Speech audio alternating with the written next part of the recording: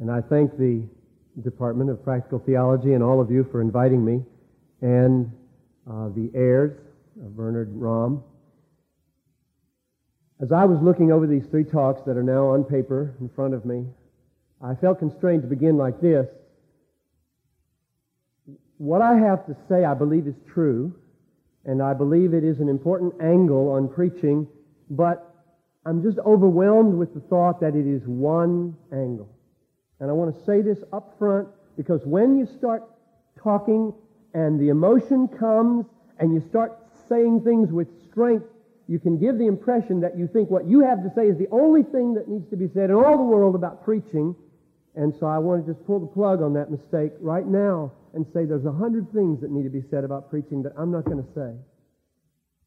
And the question you need to ask as you listen with me is, why did he say what he said to me now at this point in my life?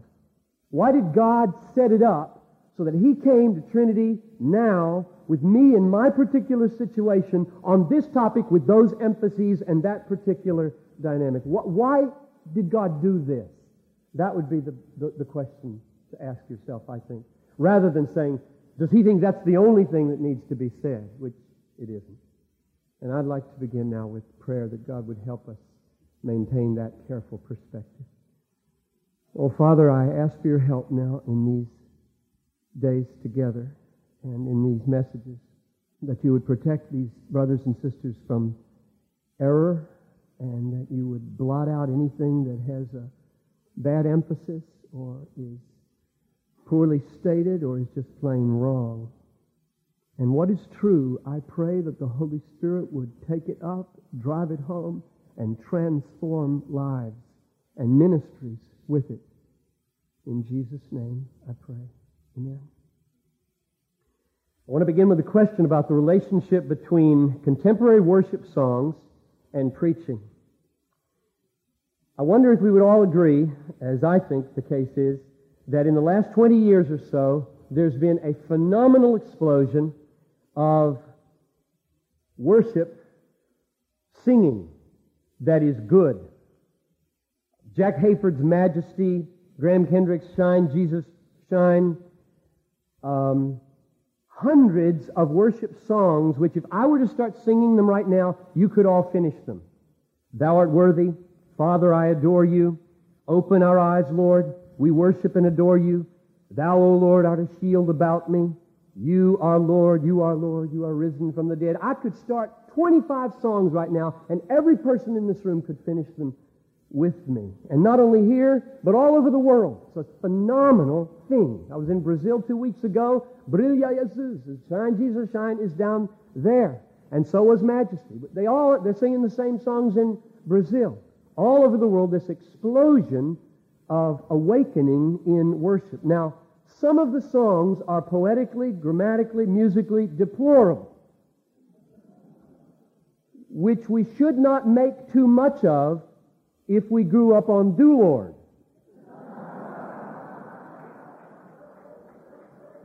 But one thing is unmistakable as a trend in these songs. By and large, they are Godward. They are Godward. All the ones I listed up there were addressed directly to God, not sung about God in His presence, but to God in each other's presence. And therefore, these worship songs force the issue of authentic worship. Are you right now engaging in a spiritual, authentic, genuine, real way with the living God? That's what those songs force as an issue on Sunday morning, in a way that many of the old choruses that my parents and I sang did not force. Add this. The tunes that are being written today are very, very engaging tunes. They have a way of awakening the affections. They're not excessively complex by and large, or intellectual, or demanding, but they catch up the emotions and the spirit in their mood. So two things are happening in the best worship songs. And if you don't like worship songs, be careful that you don't make the mistake of comparing the worst worship songs with the best hymns. It's not fair. compare the best worship songs with the best hymns and the worst worship songs with the worst hymns, because there are a lot of lousy hymns, just like there are a lot of lousy worship songs. So be fair in your comparison and your critique of what's happening in worship. But in the best worship songs, two things are happening. The mind is being brought with God-centered lyrics in an amazing way into engagement with God, and the heart, stirred by these contemporary tunes, is being engaged with tenderness, devotion, enjoyment. At least for millions of people this is true, even if not for a lot of musical classicists. So I look at this worship awakening, and what stands out above all things to me and strikes me and makes me ask questions is its God-centered lyrics. It's just amazing to me what's happened in the lyrics of contemporary worship songs. God is exalted. He's Lord. He's risen from the dead. He's majestic. He's mighty. He's holy. He's conquered the power of death. He's a shield. He's glory. He's the lifter of our heads. He's great. He's wonderful. He's rock. He's fortress. He's deliverer. He's the coming King, Redeemer, name above all names, Messiah, Lamb of God, Holy One. He is God, and our God reigns. It's an amazing thing what has happened in the lyrics of popular worship music. It is an unmistakable thing. If you don't like the drums, if you don't like the guitars, if you don't like electricity, if you don't like platforms all cluttered with black microphones and boxes and everything and T-shirts, if you don't like that, you still have to admit that by and large the lyrics of this phenomenon are Godward. They are almost pure Scripture, again and again and again, even if clumsily set to the music. And the hoped-for effect is a relentless addressing of God directly for the engagement of the heart. Now here's the second fact to put over against that fact that raises my question. As I have observed this, I look at the preaching that follows this event for the last 20 years or so. And I find that the preaching is moving in exactly the opposite direction. And I am floored to figure it out. While the worship songs have moved Godward, preaching has moved manward. While worship songs focus our attention again and again on the character of God, the great works of God, the glory of God, preaching focuses again and again on contemporary issues, personal problems, relationships. Worship songs focus our attention on the presence of God drawing near to us. Preaching gives advice on how to get along better on the earth. However we say it, and I'm not sure that I have said it well or can say it the way it needs to be said, I don't know anybody today, you can tell me if you're an exception to this, who would say that preaching has experienced the same phenomenon of Godward awakening that singing has over the last 20 years or so. I don't know of any great resurgence of God-centeredness in preaching. I don't know of any great moving of the spirit of transcendence. I don't know of any profound Godwardness that pervades denominations by and large in American evangelicalism. Rather, it seems to me that preaching would be characterized by relational, anecdotal, humorous, casual, laid back, absorbed with human need, fixed on relational dynamics, heavily saturated with psychological categories, strategies for emotional healing. And my question is, why? Why does different development in the singing of our churches with lyrics that are Godward and preaching that is so manward? Now, it's complex, and I don't know the whole explanation, but I want to try to commend a possible explanation that would account for why I have focused in these talks on what I have. Why have preachers not followed the lead in worship music into a sustained focus on the greatness of God and the majesty of His name and the glory of His works? Why is the atmosphere of preaching so different from the atmosphere of these worship song lyrics? Okay, here's a possible answer. The God-centered lyrics of worship songs have the great advantage over preaching that they're accompanied by music, engaging music. The assumption is that the words of God-centeredness and God-exaltation would never in themselves hold the interest of the congregations except with the help of the emotionally charged and effective music. And therefore, the music is what makes the God-centered lyrics palatable to contemporary evangelicals who are basically atheological. And without the music, the words would be considered dry and irrelevant and distant and unengaging. That's a negative way to describe it. Here's a positive way. The positive way would be to say, the music really does, by God's divine appointment, I believe from Scripture, have a way of opening the human spirit to at least recognize and affirm some of the true significance of the majesty of God. And therefore, the lyrics have the advantage of the accompanying help of the music to open the heart to receive the truth of the lyrics. So whether you put it negatively and say the music makes God-centeredness palatable, or whether you put it positively and say that the music, by God's design, opens the spirit to receive and affirm the truth of the God-centered lyrics, however you put it, the preacher knows he's got no help. There's nobody playing any background music, and there's nobody humming, or there's no synthesizer playing while he's preaching. He's got to go it alone with his words. And yet, almost every preacher wants to accomplish what that music accomplishes. Rightly so. He wants the heart to be open. He wants the emotions to be stirred. He doesn't just want to persuade intellectual assent in his preaching. He wants people's hearts to be moved and broken and reach out and embrace the truth emotionally, to be transformed to the depth, not just at the superficial cognitive level. It's not wrong for a preacher to want to happen through his preaching what happens through those worship songs.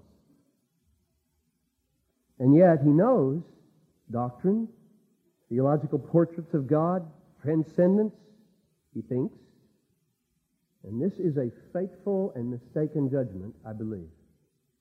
He thinks won't hold them, won't move them, won't awaken them.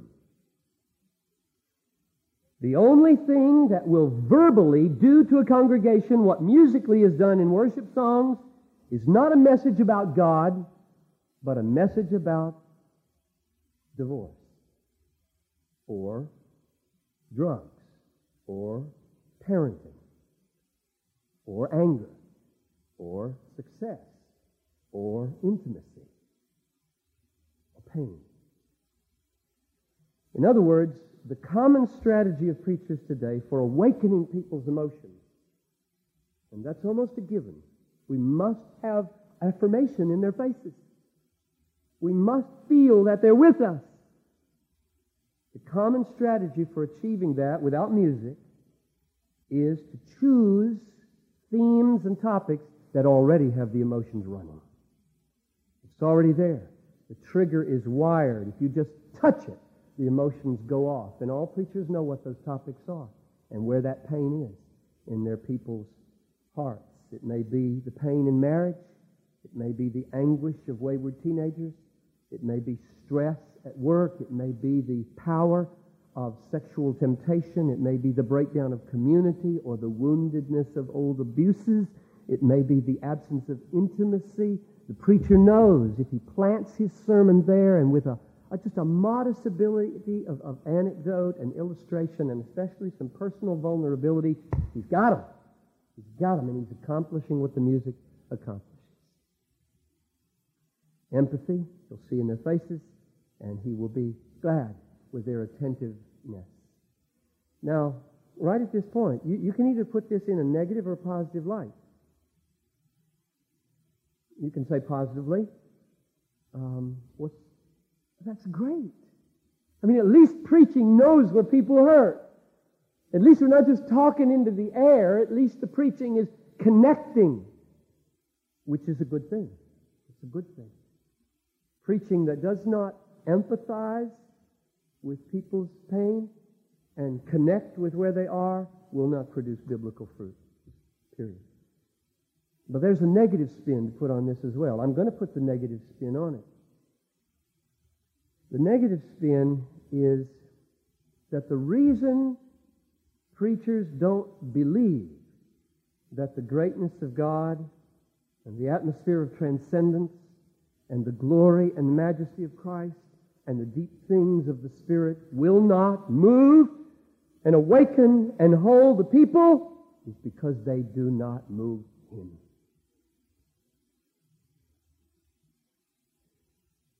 The preacher's heart is not engaged in that way.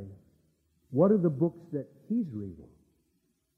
They're not books about God, by and large. Just go to the bookstores and ask. Take your surveys and see what preachers are buying. What awakens him? What is he reading? Books about anger, books about intimacy, books about marriage, books about success, books about how-to strategies, books about what makes the church work.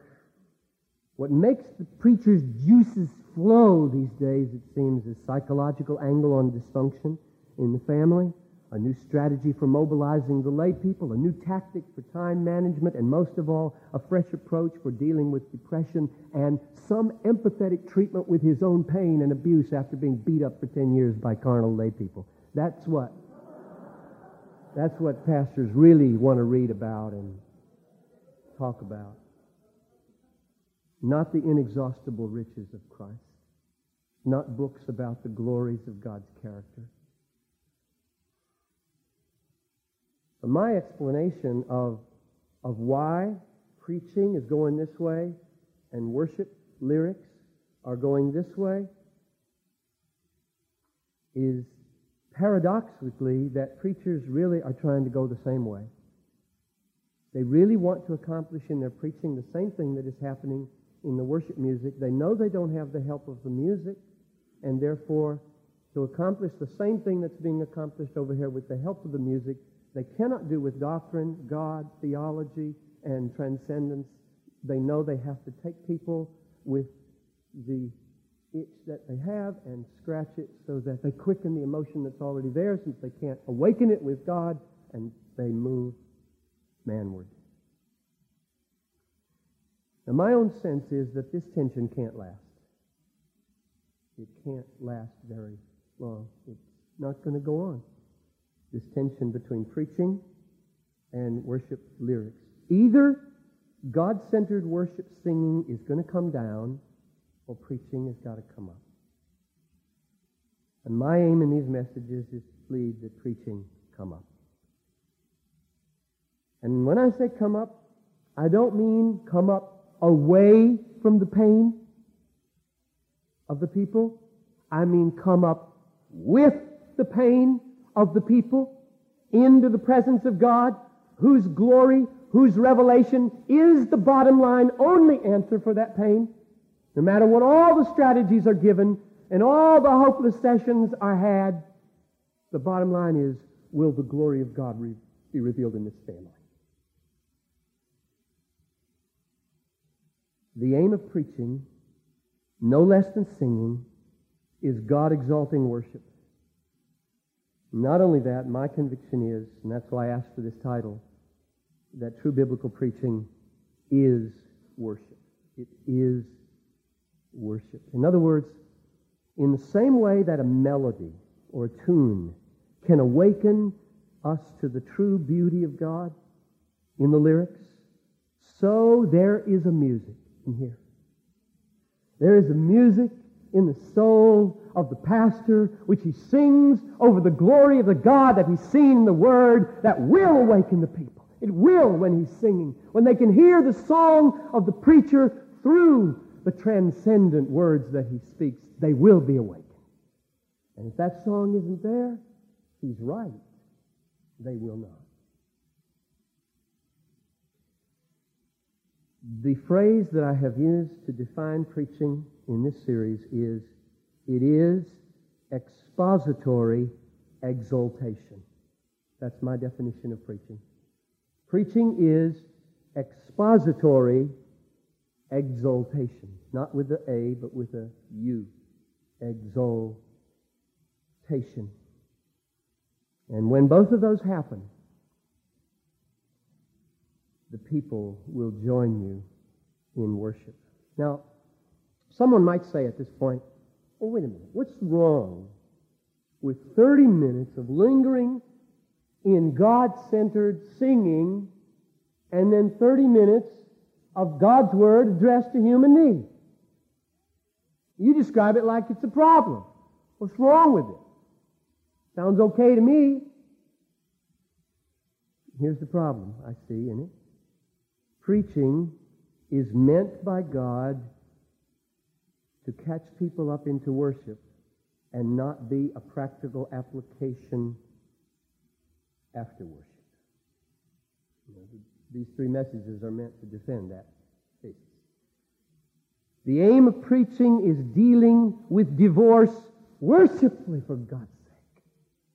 The aim of preaching is to deal with teenagers worshipfully for the glory of God. The aim of preaching is to deal with anger in family systems worshipfully for the glory of God. Preaching exists to magnify God and exalt His centrality in all of life. And if that doesn't happen, I don't think it's Christian preaching. I'm going to give you three reasons. Three reasons for believing that. Number one, I believe that preaching is designed to quicken and awaken and sustain the centrality of God in people's affections because the Bible teaches that everything is to be done for that purpose. And preaching is part of everything. 1 Corinthians 10:31. Whether you eat or drink or whatever you do, do everything that God might be worshipped. That is, to the glory of God. I don't know how you can believe that and not make the magnifying of the glory of God the aim, especially of preaching. Or, whatever you do in word or deed, do all in the name of the Lord Jesus. Everything is to be done to highlight the centrality of God. Everything in life is to be done to magnify the glory and magnificence and beauty of God. How much more then the preaching of the Word of God must have that as its ultimate aim and its pervasive theme. And therefore, my first argument is, the Bible says, do everything to bring people to glorify God, to magnify the wonder and beauty and loveliness and all-sufficiency of God. Do everything, and therefore do preaching in order to cultivate the cherishing of God and the wonder of God and the being satisfied in God. That's argument number one. Here's argument number two. God Himself says that He does everything He does for His own glory and for the exalting of His own name. And preaching is one of the great things that God does. The banner that flies over every act that God has ever performed is Isaiah 48:11. For my own sake I act. How can my name be profaned? My glory I will not give to another. That's the banner that flies over every act God has ever performed, including preaching. And if we don't live under that banner and wave that banner over our preaching, we strive against God.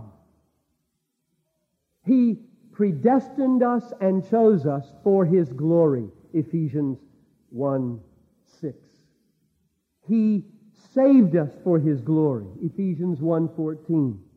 He created us for His glory, Isaiah 43:7. He sanctifies us for His glory, 2 Thessalonians 1:12. All that God does, He does to hold up and magnify and glorify His own great name. Preaching is one of the things that God does. It is a great thing that God does, and He does it for this purpose, and therefore we must devote ourselves to preaching in such a way as to bring people to value and cherish and be satisfied in God. Argument number 3, and finally.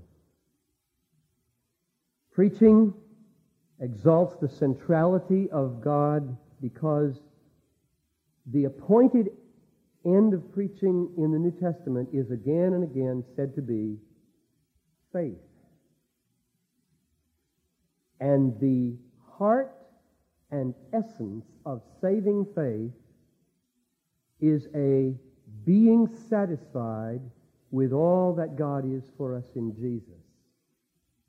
And a being satisfied with all that God is for us in Jesus is a magnifying of God. Because God is most glorified in us when we are most satisfied in Him. And when God is magnified through our being satisfied, that is worship. And therefore, when the New Testament teaches that the aim of preaching is faith, it means worship.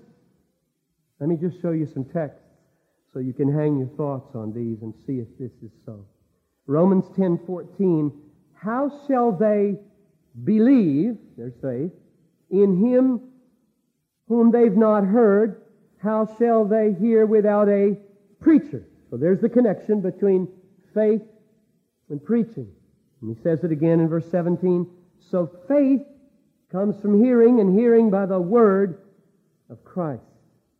Or 1 Corinthians 1:21. Since in the wisdom of God, the world did not know God through wisdom, God was pleased through the foolishness of preaching to save those who believe. So there's the connection again. Preaching and faith. One more. 1 Corinthians 2:4 and 5.